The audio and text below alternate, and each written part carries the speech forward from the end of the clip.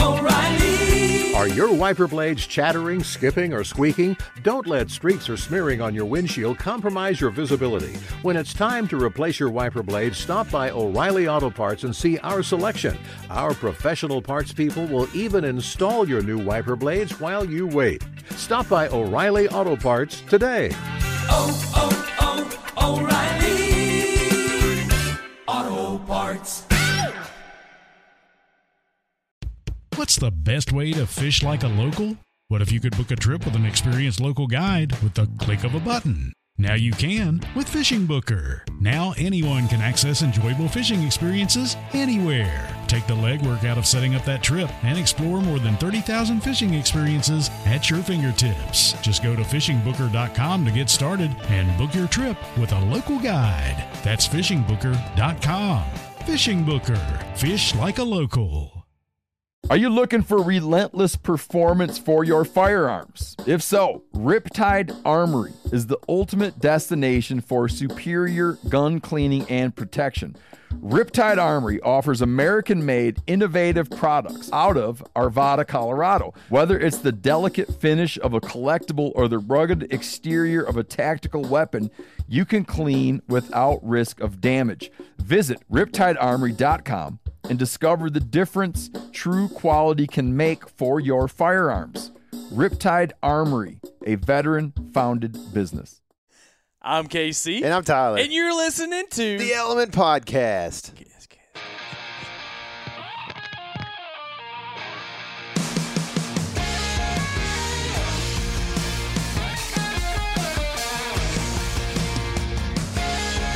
Welcome to the Element Podcast, brought to you by First Light Gear. I am your toast, as in a guy who's real tired, Casey Smith, and I'm sitting here on the couch that is not from Nebraska Furniture Mart. This is from the back alley of somewhere in Highland Park, I believe. Probably so. We are in deer camp. Tyler Jones is here. Yep, I'm your most tired. And Alec. There's about to be a bunch of that. Yeah, better than camera. Better than camera for sure. Oh my goodness, y'all! Michael has a new nickname. I don't know if we referred to this at any point, but KC called him Camera on accident the other night. I did, man. I just get tired. I just can't think. I'm dumb. Start creating It's just taco milk. I know, man. Just Camera. all the good stuff. Alec. That's right. All the He's good a relic of what Eric was. We have been glassing around and clowning around because, as you probably can tell, if you're listening to this right now, in the rut, things are hot. Mm-hmm. It's the second year in a row that we've dealt with this, but I believe that last year it got a little bit better, maybe around the 10th or the 11th. I know that the 12th was a rage. We had a really good cold front around that time. And right now it seems that we don't really have anything like that in the forecast. We have a nice little front here on a Thursday, which will be the 9th. And I don't know how much that's going to bring us, but it is the most magical time of the year, even though I don't believe in such things. Times of years? Yeah, there's no such thing. It's a good time to be in the woods, right? I mean, I have to tell myself that. Yeah, you Isn't have that what to. you're telling yourself? I'm looking at the weather report right now, and I can't tell myself that. Oh, no. I don't know what's You can't going lie on. to yourself, right? Dude, it ain't a freezing temperature past tomorrow until the 20th. That's pretty bad. Where I'm at. That's bad news. Pretty bad. So, in case you need some encouragement, the deer have to do it. That's just all there is to it. Dang, I don't know if they do, man. They do, man. I wonder if anybody's ever looked at that on years when there's like a pretty bad hot spill during the rut, if there's a lower fawn crop for the next year. Yeah, it's interesting. Probably isn't, but it would be interesting to see, or if there is actually more does that cycle in for the second go around or something because they get missed on the first one. How like at what point do you get close enough to a date that you can pretty much guarantee that if the weather says no cold front on that date, that it will be no cold front on that date? Does that make sense? Like, I think that things can change at 4 days out. 4 days out? I have a hard time believing that, like, an Arctic front can kind of develop and get here in 3 days. So, yeah, I guess that's what I was going to say is that's your question, right? In the South, kind of like, or in the Midwest, but like, if you were in, Montana, it might be different, I guess. Yeah, well, they have completely different weather. We talked to Corey a lot, and he's like, oh yeah, it's a bad one today, man. It's like -5 and snow, and we're like, wow, there's nothing that changed to where we're at. Is it? But I mean, like, it can develop from the Arctic and be there quickly. I almost think it falls down out of the Rockies. The Rockies. Yeah, that's what I think. A lot of that stuff does. I think for here too, but like, is a Rocky front going to be as cold as an Arctic front? Probably just depends on the time of the year and how low the system is. Oh, pressure-wise. They killed that one, didn't they? Something did. We're watching some boys on TV. They netted as it. we do this. Killed it. Oh, it got eat because they had that radio collar on. Mm-hmm, that's right. Yeah. They led the Wild E right to them. They're catching some. This is Mossy Oak Gamekeepers, and they're catching some pronghorn antelope with the net guns, and they're netting them, and they just found number 33 just chewed up. Dead. Bad. You know why? Because after they netted it, its body temperature got to 109. Yeah, 0.7. It died. Yeah. Real quick. But what are you getting at with this front thing? Like that maybe – I'm just wondering. I need some positivity, some hope, I need some optimism. I think that the trail camera will give you some optimism. Really? Yeah. Have I not looked at it in time? Well, I think that – no, not right now. Oh. But I think that over the past week – we've been pessimistic about the weather, and then you look at the trail camera, and there's shooter bucks on there. Maybe not in the past day, but there's a whole different set of circumstances that are affecting that. But, yesterday we had a shooter buck on camera. It wasn't in this state, but it was elsewhere.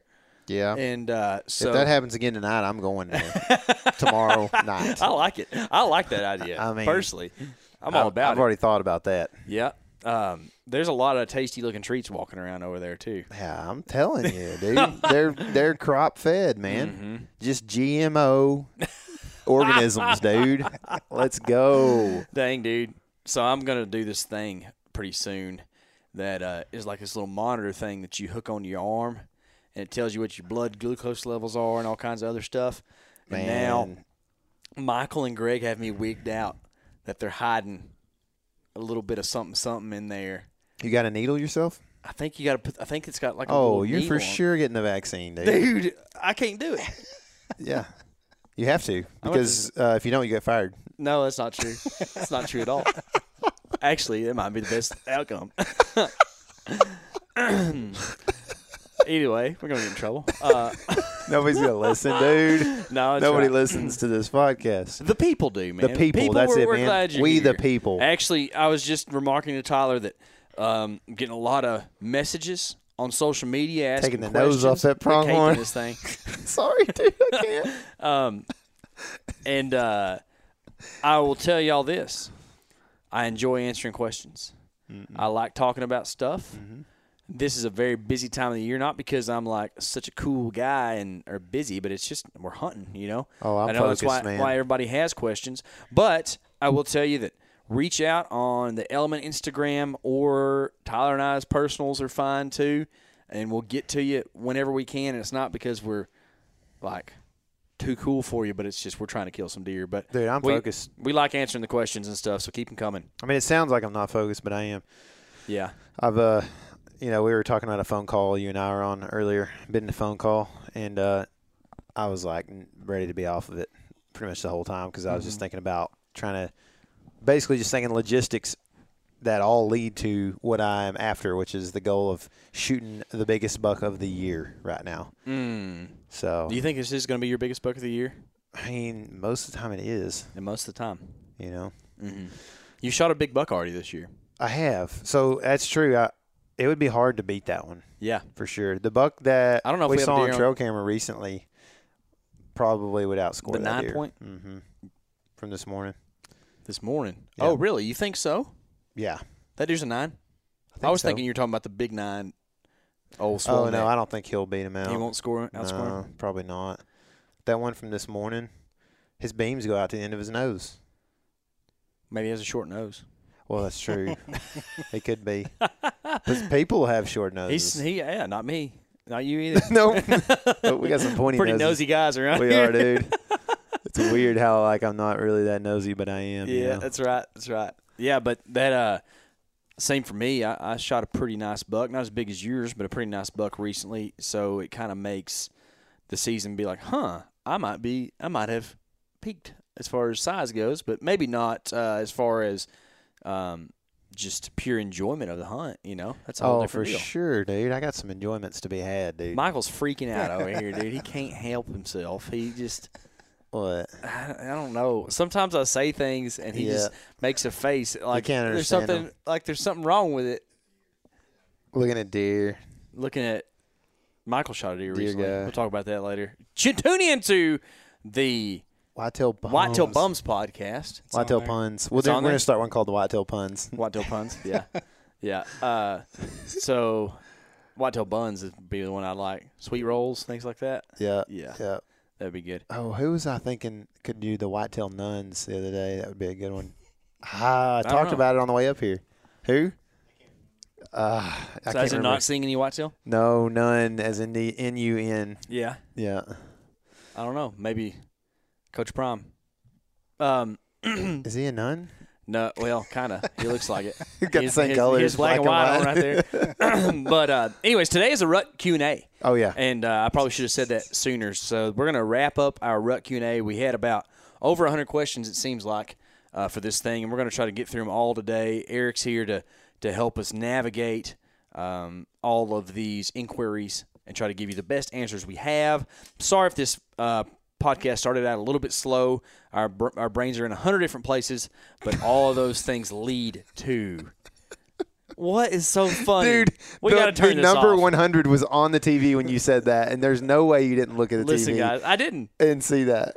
We're about to have to turn the TV off. It's on mute on the Outdoor Channel, and Tyler is just watching the TV. You said 100 different reasons right when 100 came up. You for sure just got it off the TV. Maybe. I feel like you're too creative of a guy to be stealing stuff from the Outdoor Channel. No, man, it's where I want to be. One of these days, they'll put me on there. You think? Yeah, On this show or just on the Outdoor Channel? on the Outdoor Channel. Gotcha. Yeah. They have this thing called, like, Backwoods Law. You ever seen that? Yeah, probably. Or, like, Northwoods Law or Northwoods something? Law, yeah. Yeah, I've seen that one. Yeah. That. It's like Maine or something. Or what's that Texas one called? Texas law. Is it? Texas style law. No, there's like a Texas game I warden think it's show. called Sharia law now. Oh no, that's in Ohio. I'll be on that Texas game warden show one of these days, I imagine. You think? Yeah, but Probably not because for not I, wearing your blaze on yeah, the it might be it. while you're It's in the probably tree on it's not public. going to be because I like accidentally didn't do the right thing. It's going to be civil disobedience. I Yeah. think. You talked about that on Bear Grease. Yeah, that's right. Look at that mouse attacking I that pronghorn. guarantee you. Oh no, that pronghorn's getting bitten by a mouse. Dude, Okay, That is I almost stepped on a snake today. Did you really? Yep. What kind? I think garter. What does a garter Was snake it? look like? It's got like the greenish yellow stripes up and down it, and black. Yep. Mhm. That was it. It's That's pretty cool. big though. It was like probably Yeah, like that long. that's about right. Yeah. So Kansas is one of those places that they make like nests, so like 200 of those things in the winter. Only saw one, thankfully. Hey, that scared me though, because I just even going through that grass with like a 50-pound bag of corn, you know. Yeah. And dude, something wiggles right in front of my next step. Gave you the wiggle sticks, didn't it? Yep. For All right, sure. Eric, you want to right. hit us with some questions? Yep, let's do it. You said that a lot of these would kind of pertain to the later part of the rut, right? So the whitetail rut is by no means wrapping up, but we have been through over a week of the whitetail rut, and you know, in a lot of places around the 15th or the 16th, things do change. A lot of the South it doesn't. A lot of the South it's just now getting started, or it's yet to. So there's a lot of things to look forward to as well. Yeah. Anyways, If you're take it away. listening from Mississippi, you Cool. know, it might be on the way up. You know, It's about to go. Mississippi. All right, first question. What kind of weight do you put into scrapes? Tungsten. Y'all know we're look. They just got caught a baby antelope with a No. like a dip net, like Is a that minnow real? net. That's a minnow net Is for that sure. real? Not a minnow They net, but a did. minnow net. Okay. Oh my goodness! No, dude. oh That's my a miniature goodness. Doberman picture. We should just do this instead. This commentary on what is on TV. Baby antelope are the smallest things you've ever seen. Yep. Look at that. Okay. Question. Weight into on scrapes. Scrapes. Yep. So let's apply this to like the rest of November. The back half of November. Yeah, say? let's do that. Okay. Or just say what, the 10th through the 30th Yeah. or so. Yeah. Okay, so I would say I still put a pretty good emphasis on it. I feel like this is tough. Dude, the stages of the rut get so convoluted and like we travel so much, we see different places that the rut is, going on at this time. I feel like that a lot time. of that stuff radiates out of Iowa. I've said this before, Yeah. and it's very true for Iowa and like northern Missouri. But outside of that, some things can be pretty drastically different. Even not even latitude wise. Like even just some of that stuff up north is different. Yeah, for sure. So I would say that generally speaking, across the U.S., that I would still put a pretty big emphasis on hunting good scrapes that look fresh. Mm-hmm. So if it looks like it's been worked, maybe the leaves are mostly cleared out from it. The licking branch still looks to be, used at some point. Man, that looks like it hurts. I would probably – I think this is where I was going before I got distracted with the Jackrabbit? No, the Midwest radiation clause there. The deer a lot of times will come out of the craziest part of the rut, and then they'll get back into this there's not a whole lot of does that haven't been bred, so I've got to find them. So one way to do that is to check these, the cafe, which is where the scrape is, and everybody, is there essentially, in scent and in spirit. I'm kind of with kinda how I you. feel.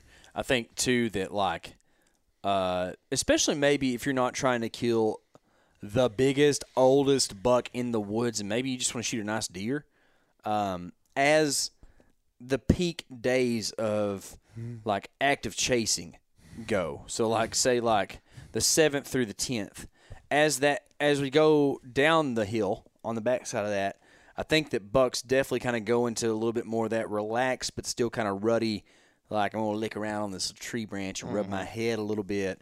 So you're liable to get – it's almost like there's a gap there, like right in the middle of the hottest part where it might not be as good on a scrape as it is on the shoulders.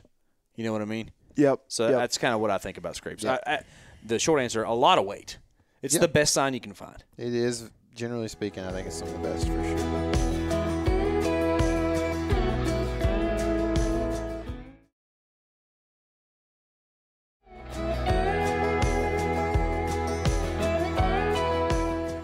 Best time of the day and how long do you rattle? Best time of the day to rattle or Yeah. best time of the day in best general? time of the day to rattle and how long? I like to rattle in the mornings. We were talking about this the other day because there might be like some like subconscious thing of like, well, it ain't going to hurt anything. But I really do. I feel as if deer could potentially be working some things out. Maybe bucks are headed back into the same bedding area and they have encounters with one another. So I feel personally in the morning I rattle more. Maybe I need to rattle more in the evening. I don't know. I might need to test that out some. But last year I killed a deer by rattling in the morning right at sunrise. And it all depends on if you can see the deer or not. You know, if you can see a buck that you're rattling at, I think that long enough to get his attention and then maybe a little more still depending on if he can see you or not. If he can see you, as soon as he looks, it's probably a good idea to stop. But if he can't see you, then you could keep on going for a bit, and as soon as he starts moving towards you, then you can stop. Because what he's doing, he's trying to, when he looks your way, he's trying to pinpoint where that sound is. And if you can maybe confuse him just a little bit, he may or may not be as precise with where he thinks you are, so he can't wind you as well when he comes over there to you. Mm-hmm. Now, if you are just blind rattling, I don't tend to do it all that long. I mean, I've seen some deer fights. And it seems like to me a lot of them are over within a minute. That was a smoke. Within a minute, they're usually over. But sometimes, I watched one in particular. Eric, you and I watched it. They went on for like 4 or 5 minutes, and it was two mondos, the two biggest deer I've ever seen, I think, fighting. Two biggest deer, so let me say that differently. The two biggest deer that I've ever seen in my life were fighting together. So we're talking like 300 inches of antler or more, getting after it. And that was a war. It was a war. It was insane. Yeah, I thought they were trying to kill each other. It wasn't like a let's just duke this out or let's just kind of have fun. They were trying to kill one another. Tyler, any other thoughts? No, I think you pretty much hit it on the head. Do you feel the same way about? Yeah, I think I would go ahead though and say that it actually isn't just subconscious. It is a conscious thing that the later in the morning is like, well, it won't hurt anything. So yeah, I think that's kind of. But so take that out of it though. So that's what I was kind of saying is the subconscious of like you have some confidence in rattling in the morning because it kind of didn't hurt anything. But so if you were just gonna say, I don't know what is in this country, I've never been here before, would you feel the best about rattling in a big buck in the morning or the evening? Aren't you glad I made this question harder than it was? Are you talking about killing the deer or just having him come in and you see him and then he blows out downwind potentially? Probably killing him. I'd say most people are trying to kill him. I mean, that's one reason I wait till later in the morning. But I would say if a deer is bedded, you have a better chance of having an idea where he is at and calling to that so that he can't get downwind of you without coming within range very easily. So that's kind of.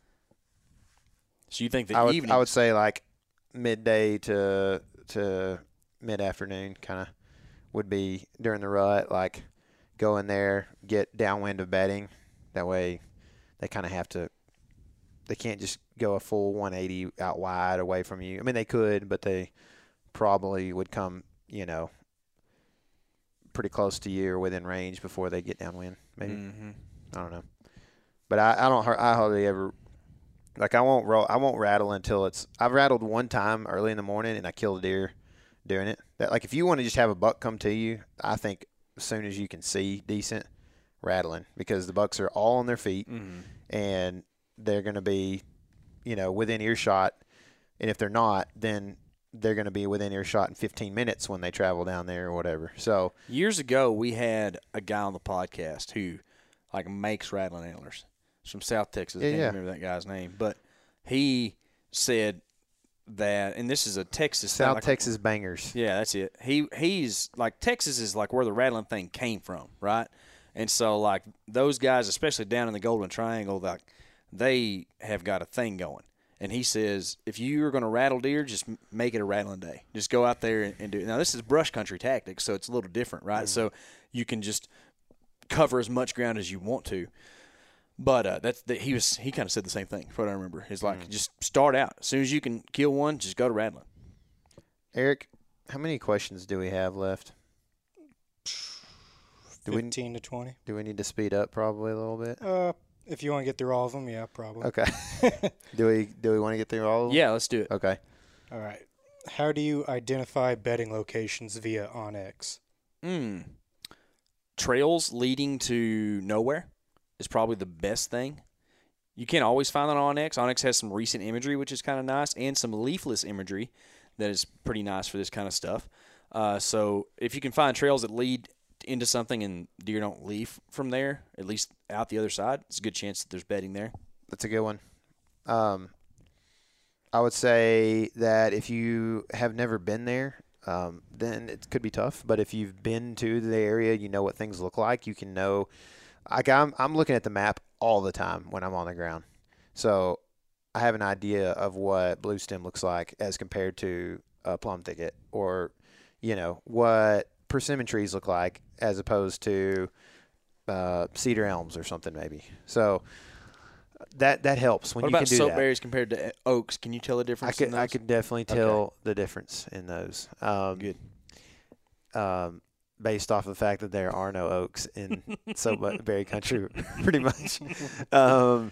So yeah, I think that's how you can really start to dial that stuff. If you don't have prior experience there, then probably Casey has a really good point. And I think also you can just tell when stuff is kind of thick but not big trees. That's gonna, big trees are gonna typically block out the sunlight and keep down the stem count a little bit. So just having that idea and maybe knowing what CRP field looks like and finding thick stuff that's thicker but not trees, not big trees. How close do you set up to doe bedding for the rut? Oh, and also on that last question, because it's a bedding question, it's similar to this one, but like you wanna typically, like, I don't know, does are gonna bed pretty close to food. Probably the later it gets to in the season, the closer they'll bed to food sometimes. But overall, like, they're gonna bed a little bit closer to food than bucks, I think, overall. So that kind of gives you an idea on what you're looking at. If you want to try to find a buck's bed, he's probably going to be like, I don't know, 600 to a mile from his food source, more than likely. It just depends. There's so many variables. But what was the next question was doe bedding? How close? How close do you set up to doe bedding? I mean, I set up very close to it if I'm hunting like deer that are checking that doe bedding during the rut. So I'm typically very close to it on the downwind side or wherever I can get, because deer are gonna just walk, man, and they're not just gonna be like, oh, I'm gonna go 150 yards down to this doe bedding. They're gonna get right near it, man, because they want to smell and they want to be there ready to bust up in there if they smell it, So they're gonna check it with their eyes too a lot of times, I think. So yeah, I like to be able to shoot the hook trail around it. So, say they're bedding in this little thicket. I mean, you're gonna be like 70 yards from like the center of that thicket probably. Mm-hmm. Sorry. Preferred times to sling corn in relation to sunrise and sunset. Ooh, this is a great question. It is a good question. It probably depends on if you're rifle hunting or bow hunting. Mm-hmm. And it also depends on if you got pigs, and it might depend on how early you think you can get to the stands. I just set mine a little different at my house because I kind of like to watch deer. I don't want to watch deer with my kid, but at the same time, I have a hard time getting in there fairly early in the evenings because of work and other responsibilities. So I usually sling mine just a little bit before sunset. But if you're on a relatively unpressured piece of ground and you can get there pretty early, you might want to be slinging it an hour and a half before sunset. That way you got deer in there all afternoon. Mm-hmm. What do you think? Yeah, I mean, or if you work, you might want to put it closer to dark because you may not be able to get out there in time or whatever. Yeah. Also, it's a real good way to scare the toots out of you if you have it go off too early in the morning. Yeah. You're just sitting there close to it. Yeah, I mean, I typically like in the mornings to have them set to where it's pretty light when it goes off, so that it's definitely shooting light, not just shooting light, but light that I can see to shoot in. Typically, because I want those deer coming out with good. Yeah, and also another thing that can happen. Look at that. Mark Drury is hunting the biggest buck I've ever seen in my life on TV right now. Every single year. They aren't showing the feeder in this footage though. So another thing in the mornings too. Deer, like when they get feed trained, which isn't my favorite thing, honestly, whatever. But like if they really are into the corn, they'll show up like 10 minutes early sometimes and wait on that feeder to go off. And you don't want that going on when you're trying to get into your stand in the mornings or in the evenings. Hunting and timber, when do you move to grab your bow after spotting a deer? As soon as I can. Mm-hmm. I mean, I think if you see a deer in timber, if it's open timber, you got to be careful. But a lot of times, if you see him early enough, I guess it just depends if you see him early enough or not. But I typically try to have the bow very close, and I try to have almost be able to grab it without looking, because I want to be able to watch that deer. Because as soon like you can move slowly and get away with, if he looks up at you like, I think I saw something, and he looks up and you stop, then you can get away with that a lot. But if you're moving slowly and he looks up and you're looking at your bow and you don't see him look up at you and you're still moving when he looks up, then you're not going to get away with that. Mm-hmm. So I guess as quick as possible, grab your bow, and then the draw is kind of a whole different deal. Yeah, I think having being able to grab your bow without having to give it too much of attention is a big point, and I've tried to make sure I do that. I try to make sure my bow hanger lets my bow sit to where I can reach straight out and grab it. I don't have to grab the handle and then twist the bow or something. It's just extra movement, know. So, yeah, if you like Michael, you just hold your bow. I've noticed in the stand, Michael just holds his bow a lot, just ready to go. Really? Yeah. I think it might be a Big Woods thing. You never know when they're going to show up or something, But, did. Yeah, those are good. I like what you had to say there. Should I hunt rainy cold fronts? Halloween spooky story. Rainy cold fronts. Yeah. If you're not filming, just go hunt in the rain. I mean, not pouring down rain, but if it's drizzling and cold, absolutely. We hunted one recently. Me and Eric, we got into a ground blind, which was handy. I didn't actually even think that I had a ground blind. I didn't think about the fact that I had one back there, until we were back there already. And I was like, hey, let's get the ground blind. I forgot to put this out like a week ago, That's funny. Yeah, I mean, it's definitely going to have a lot going on outside just the drizzle. I almost feel like the drizzle doesn't help. It's just a thing that coincides with other really good things that are happening. Mm-hmm. Should I rattle near a feeder? Yeah. Yeah, I think I mean, it's a place that deer come into contact with one another. I haven't done it successfully. Have you? Yeah, I have. Yeah. Yep, I have. I guess it's probably the only buck I've rattled in and shot. Really? Yep, was near a feeder.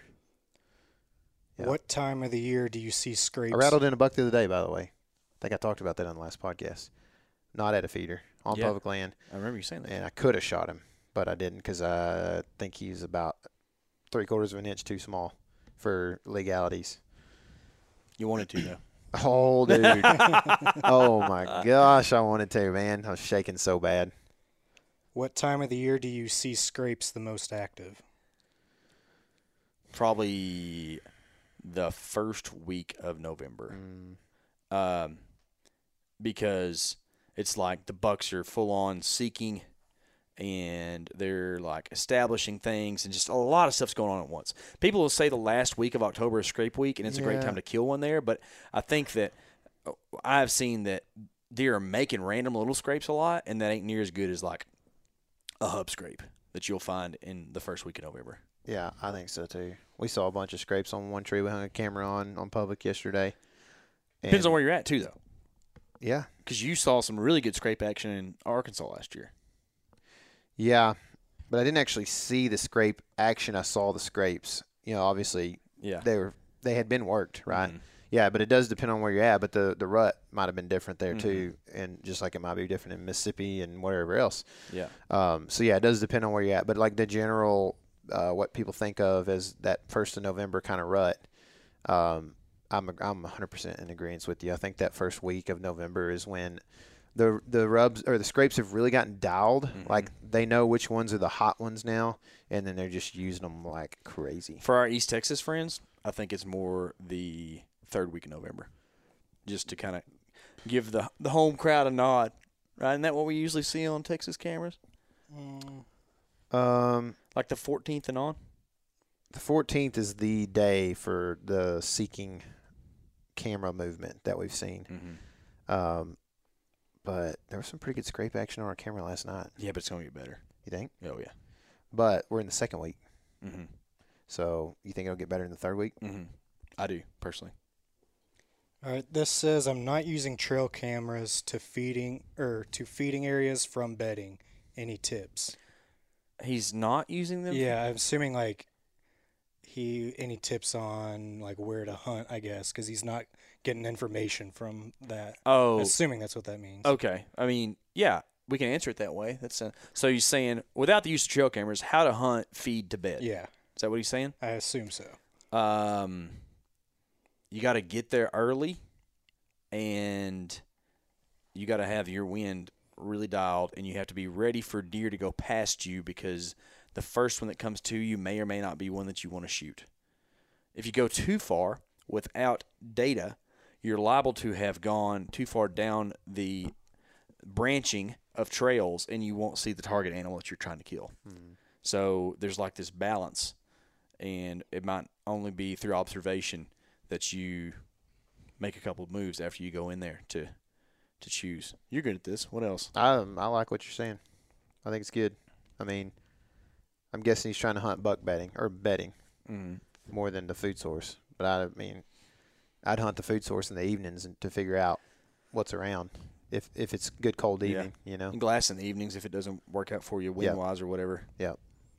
By diameter, what range of small tree sizes should I expect to see rubs?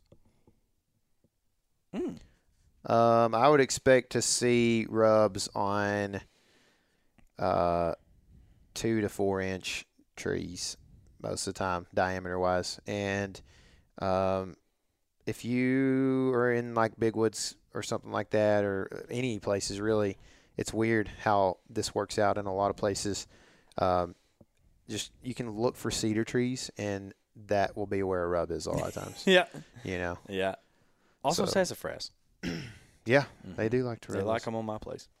Scrapes in the timber or scrapes on a field edge? Man, if you can find a good scrape in timber, it's probably better For than sure. a scrape on field edge. The problem is they're hard to find. Mm-hmm. Like we were just thinking about an East Texas one that's in the timber, and it's like the best scrape we have. Yep. But you can make a field edge scrape work really good too, because they're easier to find. Yeah, I mean, it just depends on the pressure more than anything, probably. Mhm. How comfortable are saddles? In relation to A box floating, in relation to floating in space, not very good. They are adequately comfortable for running gun hunting. That's what I would say. I think if you're in decent shape, like, you know, it's just like we got, you know, buddies that are big old, you know, ex-athletes hunters. or whatever, Yeah. right? And their knees hurt a lot, you know. They may not be in shape anymore. I think that's kind of important, right? If you're a dude that's like 6'6", 359, dude, you might not be super comfortable in a saddle. You might not be a saddle guy. You might not be a saddle guy. So, And that's okay. or if you're, you know, 5'3", 300 pounds, you know, you might also be kind of hard fit in a saddle, you know. So, I mean, I think they're adequately comfortable, like you said. There are some that are more comfortable than others. You can look at, you know, reviews and saddle groups on Facebook or whatever, you know, to figure that out. You can ask people you know that saddle hunt, and that's cool. Look at that decoy. Yeah, it looks that's a He pretty has a real. mounted head on a decoy body. Yeah, well, Wow. these dudes just have playgrounds, man. Dude, I'm about to do that. So I think that I would rather hunt out of probably like a sling seat tree stand than I would, though, out of a saddle if I had my choice. Yeah. We just don't do a lot of, like, just pre-hung sets. So Nope. saddle's the way to go. Oh, yeah. It's way easy. It's quick. It's quiet. Yeah. It's lightweight. The best thing you can do, in my opinion, if you're going to be comfortable in a saddle, is to use it kind of like just a leaning post and do a lot of standing and kind of leaning into it. When you go to, like, bending your knees and kind of really putting a lot of weight into it, that's when it goes to hurting for me. Do bucks use rubs in daylight? Yeah. Yep. Mm-hmm. Granular blocks or corn? Granular blocks. Corn. Yeah, corn for sure. Yeah. Granular blocks. I mean, I don't know. I'm trying to think of, like, why that would be beneficial. Does that mean like has it got something that salt in looks it? like a salt lick, but it's a big old block That's of, what I think. of Yeah. food? I think maybe because it's harder harder to pretty get hard off. for a pig to mess that up, and Yeah. maybe it's just Okay. it lasts for a long time. I've never used one, so I've used salt blocks. Yeah. I mean, I think if you're gonna need something that lasts a long time, I think a salt block is a good option. It's cheap, and I would imagine cheaper than a granular block, and lasts a while. I know our friend Cody uses those a lot. I'll tell you what else. There's a whitetail specific brand of salt block that's a lot more expensive, and I can't tell the difference in one of those and just a regular old Morton's. Cattle or whatever. They work just fine. Yeah, so I mean, I definitely am all about putting the corn on the ground when I can. What sign or indicators are you looking for to identify buck bedding versus other deer beds? Rubs. Yeah, that's a good one. Big tracks? Mm-mm. No? Never mind. I I mean, said I'm wrong. no, It's a hard thing to look at. that's exactly what I was going to say. But, I I mean- think for most people that could be a difficult thing. Yeah. Right? Don't look for dew claws. No, that would not be the thing to do. I think that one of the things that gives it away often for me is a singular bed. You see a singular bed somewhere. Yeah, that's a good point. That's a good chance it's a buck. Might not be, but if That's you what I see wanna multiple beds, especially multiple beds of different sizes, it's for sure a doe family group. Yeah. And don't be like, oh, these are beds in the middle of this field. Like, yeah, they bed there at 3 a.m. while they're chewing their cud. Don't Yeah. even worry about those. They got to be in thick stuff, probably. I mean, but yeah, rubs. If it's in the rut like we're talking about, there should be some rubs close to the bed. If it's a buck.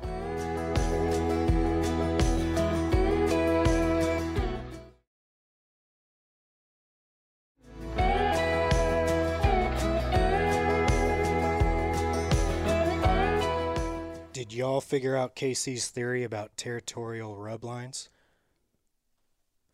We did. We did. Yeah, you called me yesterday and said that y'all listened back and found it on a rut fresh, I think, right? Yeah, it's still debatable why we were so amped up about it, because I'm trying to figure out, like, the theory we talked about originally is more elaborate than the theory that we put out on a podcast. Mm-hmm.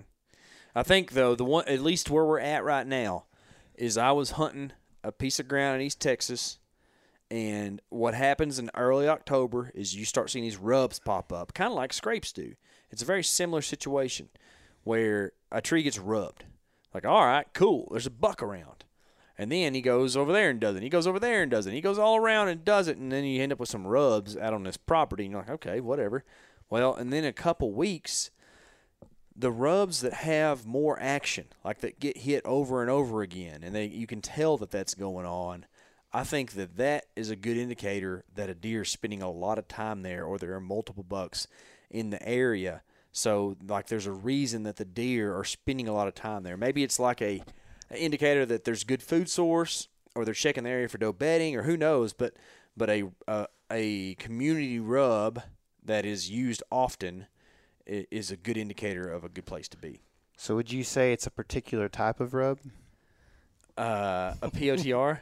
Peter? Peter? Yep. I would say it would be. Yeah, for sure. So I think that, too, those are going to be in places. I'm pretty convinced nowadays, personally, that some rubs are visual indicators, that deer are doing it, and not that, like, they're like, I want to make sure people see, or their deer see that I'm here, but I think that maybe at least the end product is a visual indicator to other deer that there's a buck around, So I think that is the particular type of rub, one that's, like, very visible. So a Peter was something that we saw in the spot that we hung our trail camera yesterday. Yeah. And there was a big buck. We talked about it earlier. Mm-hmm. Showed up that day. In daylight. Peter. Just 15-yard shot is all. I would have had a 15-yard shot. The arrow eater. That's it, man. Yeah. Also, you mentioned in that scrapes were very in a similar category, and that's why you were, at the time, more relating to those Peters, because the scrapes were also popping up all over the place and being these little things that, like, just somebody made because they just, were a 1.5 that thought frisky. he was going to do something right.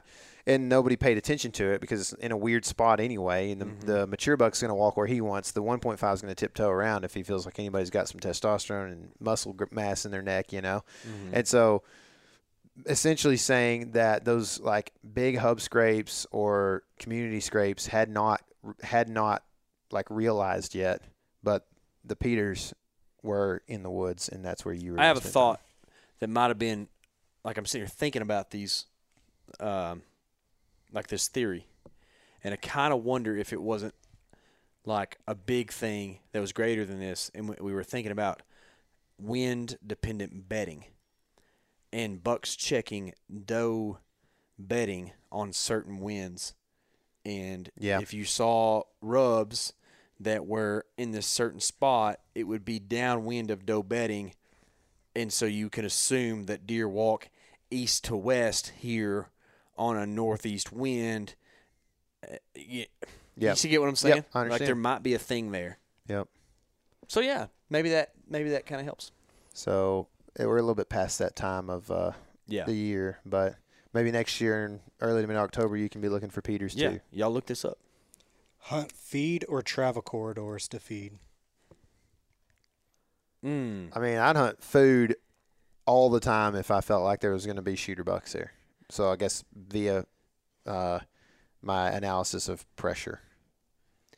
And I think that the travel corridors gets tricky because you have deer coming from all directions sometimes. But if you have a like destination food source, the travel corridor can help you out because it can kind of, off of Tyler's point, certain times of year you're not getting bucks there in daylight, so you have to go back and hunt the travel corridor to find a deer shoot. I would say the majority of the time the travel corridor is kind of really the place that it's going to happen. You're not going to be able to hunt them on food most places, most properties. How do your rattling sequences change throughout the season? I feel like we answered this last time or something similar. I mean, I'm probably like the other day I didn't really give it too much until the wind kind of kicked up. So I kind of did like some light rattling in thicker cover, and I think most of the time it's really more based off of your habitat that you're hunting than it is the time of year.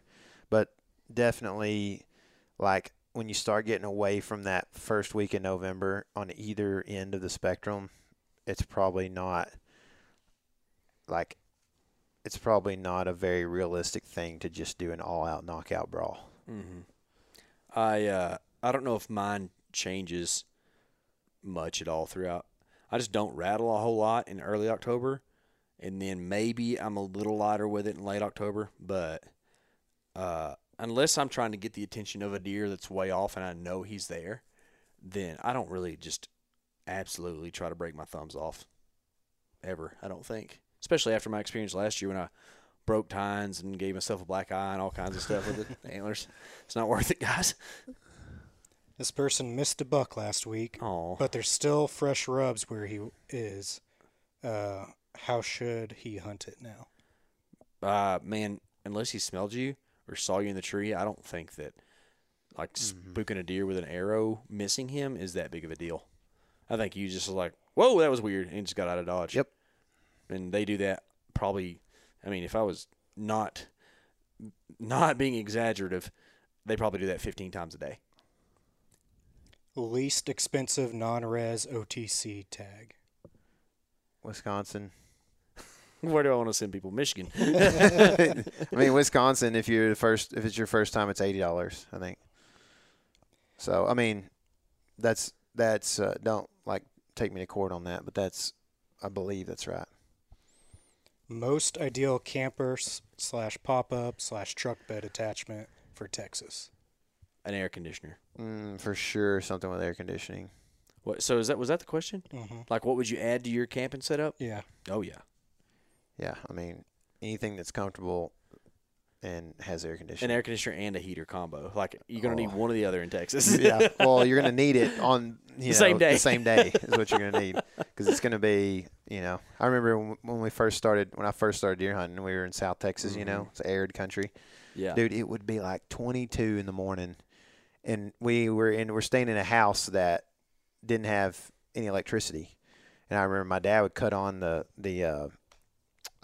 like lantern, and the propane lantern, and it would warm the room up like 1 degree maybe, and I would wait like 15 minutes and I'd finally get up, and it was so cold, right? And then literally we're eating lunch outside in our underwear that day. Feels good. Yeah. Whenever it's like dry and you get to take an underwear lunch, it's a nice time. Lunch. To kind of give more info here, I would say we added a microwave to our pop-up last year, and that was a game changer because microwaves take a little bit of juice. So you might make sure you're plugged in at a campsite or have a good generator. But a microwave helped a lot because getting out the camp stove is kind of a hassle sometimes.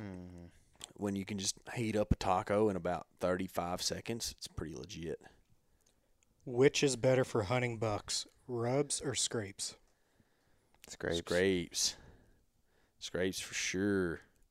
I almost feel like we've talked a lot about scrapes and rubs in this podcast, but I don't even think about rubs as like a thing to hunt. It's just sign, A scrape is like it's like on par with a food source, whereas a rub is kind of more like a track for me. Like that's the kind of category they're in. You know what I mean?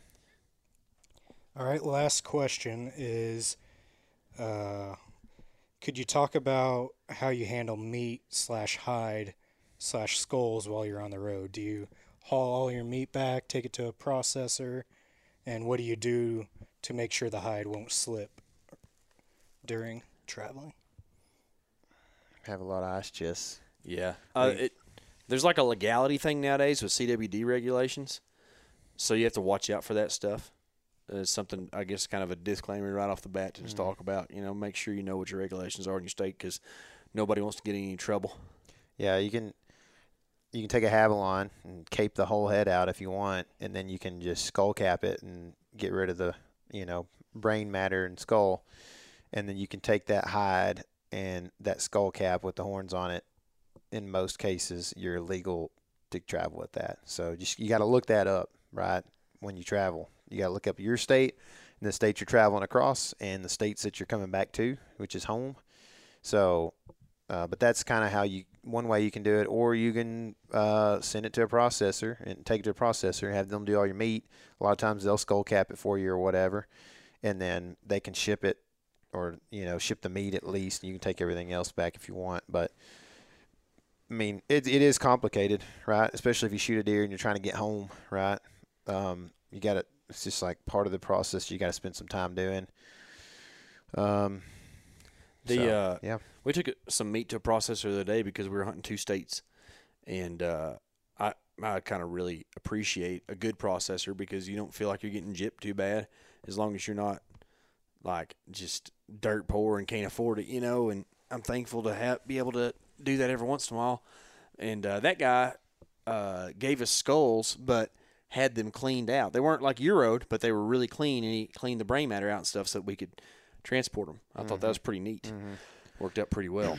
Now, the hide stuff, that gets kind of tough. I mean, what's nice is when you do take something to a processor, they have a flash freezer that's like -40 or something, so they can freeze stuff hard real quick, and they'll just put all that in a bag for you and freeze it, and it's frozen in like 15 minutes. And usually, if you play cards right, you can just pick up your stuff from a processor the day you're leaving and make it home before that stuff thaws out. Where things get hard is whenever you don't feel good about fleshing out a skull yourself, but you also don't take your stuff to your processor, so you have a cape attached to a skull that's still on the face of the deer, and you got to try to keep that cold because those antlers don't really fit in a cooler very well. I mean, likely, if you're mounting a deer, he probably is big enough that he doesn't really fit in a cooler well.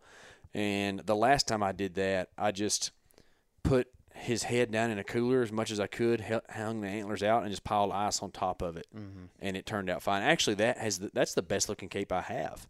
Now that I think about it, of deer on the wall. So we did my mule deer, which was a velvet deer. We just made a mountain of ice. I mean, it's expensive, and it was hot on the way home, so we had to keep checking it every couple hours and put more on top, But just made a mountain of ice in the back of the truck and just piled it on top. Another thing you can do if you want, if you're trying to, if it's a potential state record, you may not want to do this. But if you're just taking it home to get it mounted, I've heard a trick from a taxidermist that you can cut about, I don't know, halfway, 3/4 of the way through underneath the pedicle. If you've fleshed the hide off of the head, if you've got it just a skull there, you can cut like halfway or 3/4 of the way through underneath the horn pedicle. There's a post of skull that leads up into the antler, right? You can cut that through that skull and don't go all the way, and then you break it off. And when it breaks off, that's like the puzzle piece that fits back together that the taxidermist can screw back in together. And he knows, like, if you were to saw it off, then technically that antler could be turned one way or the other and make it look kind of weird and not be as wide as he was or whatever. So creating that puzzle piece by breaking it off is kind of what I've heard is a good way to do it, especially if you have velvet and you want to put velvet in the ice chest, Mm-hmm. So that's kind of the ideas behind those things. Just keep the cape dry probably as much as possible. Put it in a trash bag and put ice on it. If something I thought about on one, I have one cape that kind of is missing some hair, but it's the deer that I had to leave overnight to find the next day, and he kind of got drug out kind of weird and stuff. We were kind of in a hurry. So he's has like a couple places that are missing some hair. It also was later in the year. It was like late November when I shot that deer. So I think one of the things to do is just kind of remember what that hide looked like, and at least if you get one that does have like some bad hair on it or something, you can say, that was because of my care, or maybe it wasn't. Maybe whoever handled your cape for you didn't do a good job. But either way, you can have a little bearing on, was that adequate or not, what I did, because you don't want to keep doing the same process if it didn't work out very good for you. Yeah. Tyler, I have a question for you. You have been talking about having goals. Goals, baby. Yeah. So this is, you did your first bit of hunting. Actually, your November hunting about in your starts this afternoon, right? Nice and hot. Yeah. This is your first November hunt. Well, what are your? I think I rattled in that deer in November. Oh, was it? That was a morning Good. hunt. So I've hunted like 5 sits, like evenings. Mm-hmm. I think 4. Well, if you don't include this morning, 4 sits since October 1. I wouldn't include this morning. I don't think you were really doing too awful much. I definitely didn't see a deer for miles. What are your rut goals right now, Tyler? That's what I want to know. My rolls? Yeah. Man, that's a good question. I think my goals for the rut are, I think that I would like to shoot 1 deer, at least, right? So I kind of have that as a goal because it feels a little bit hopeless when you get past the rut and haven't shot a deer. You know what I mean? Yeah, for sure. So yeah. I don't like that feeling. I should have waited on your complete thought, because I thought you just like, it feels a little bit hopeless, and I thought you meant like right now. Everything. I was like, you're kind of right. It definitely does. No, I think like when you start getting to like the 3rd week of November and you haven't shot a deer in November, you start to kind of like, oh man. I mean, I even a couple of years back, as you know, got to the 10th of November and was like, dude, I don't know if I'm going to shoot another deer this year. And then I shot a mondo, so it can definitely happen. And I think I get more and more optimistic about that stuff every year, especially hanging around you. But, see, it's funny how that works. You're turning out to be like my me. pessimism is coming out these days. Dude, I'm the right worst. Now, I feel like I'm not going to kill another deer this year. You're not. You're going to kill lots of other deer.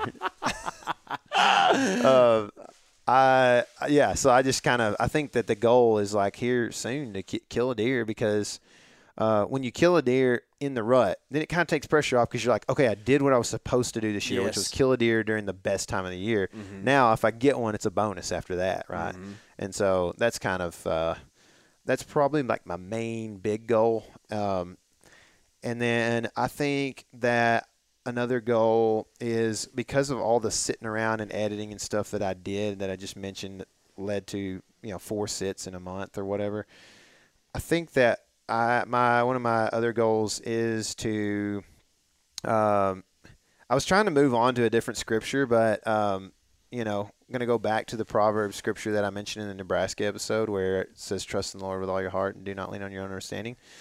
And, if you truly believe in that statement, it cures anxiety pretty good, And I think that I've had some FOMO and anxiety with all these people killing deer and being out in the good weather and me just not being able to get out there at the time because I'm, doing work. It's weird. Like you get into deer hunting, you try to have a career or whatever deer hunting so that you can hunt more. And then all of a sudden you realize one year it's like, oh, well, for some reason this year I'm actually hunting less than I ever have, So I kind of got, like I said, anxious and a lot of FOMO, and I'm trying to just be a little bit more to have how did Joe Dale say it? Satisfied mind. You got to have a satisfied mind. Yeah. Yeah, that's good, man. So that's what I'm trying to do, and just enjoy, like, even though it's hot, man, it's a beautiful day outside. It is. And we're just sitting here in camp with not a lot to do outside. Outside I go back hunting again at this point. I actually have a lot to do. Yeah. You got a few things more taken care of than I do. I tend to be that way. Tyler's a little more put together than I am. I don't know if y'all realize that or not. Well, apparently it leads to more anxiety. Yeah. But yeah, just eating good food and hanging out with some of my best friends on planet Earth, man, and my dad. It's going to be up here pretty soon, and it's just going to be, I don't know, it's the best time. We are having a good time, man. Yeah. I think that since you didn't ask me my goals, I figured you were going to tell. Yeah, but I can ask you if you want. Yeah, ask me. I'd like to hear you phrase KC, I got a question for you, man. What is that, Tyler? As far as the rut goes, on that note, what are your goals? South Dakota. However, what are your goals for the rut? I want to kill 2 bucks before Thanksgiving Day. Oh, baby. I will feel a lot better if I do that. Now that's a lot of deer, but I kind of set high standards for myself. Last year I killed 5 before Thanksgiving Day, and then I didn't kill another buck after November 8th last year. Yeah, you went which wild. Is Today. We're already past that. And I've killed 2. Yeah. Hey, that's a weird thing to think about. It is a weird thing to think about. So on that note, I have some work to do, and one of those deer I want to kill from a tree, at least one. Oh, that's cool. Yeah, because I've killed some deer from the ground, and I would really like to just sit in a tree without a deer knowing I exist and just have him come in close, relaxed, and shit. Like it's such an enjoyable feeling, and it's so different than my last experience, which was, let me just take out my big lighter and light my hair on fire and try to shoot a deer. That was just, dude. It's so fun. I'm not downplaying it, but it is. Some people go to the woods to relax and escape, and you don't get that whenever you do that kind of deal. The last deer you killed from a tree was a year ago. Yeah, a year ago today. How about that? That's wild. Looser. But you did kill one in an ambush setup earlier this year. Yeah, it was from the ground, though, and he knew we were in there. Yeah, that's true. Yeah, it was still stressful. Yeah, it was. But we're gonna do it. Bedded moose. Boost. Bull bedding, dude. That's him. Let's go. Yeah. Well, guys, that is the extent of the Rut Q&A. If you want more of this Q&A stuff for late season stuff, let us know. We might do another one here around the beginning of December. Remember, it's November 8th today. I'll be the 9th or 10th or 11th when you're listening to this, but the rut is not over. You have a lot of time left. There's a lot of deer still in the woods, so don't get too stressed out. And remember, this is your element. Live in it.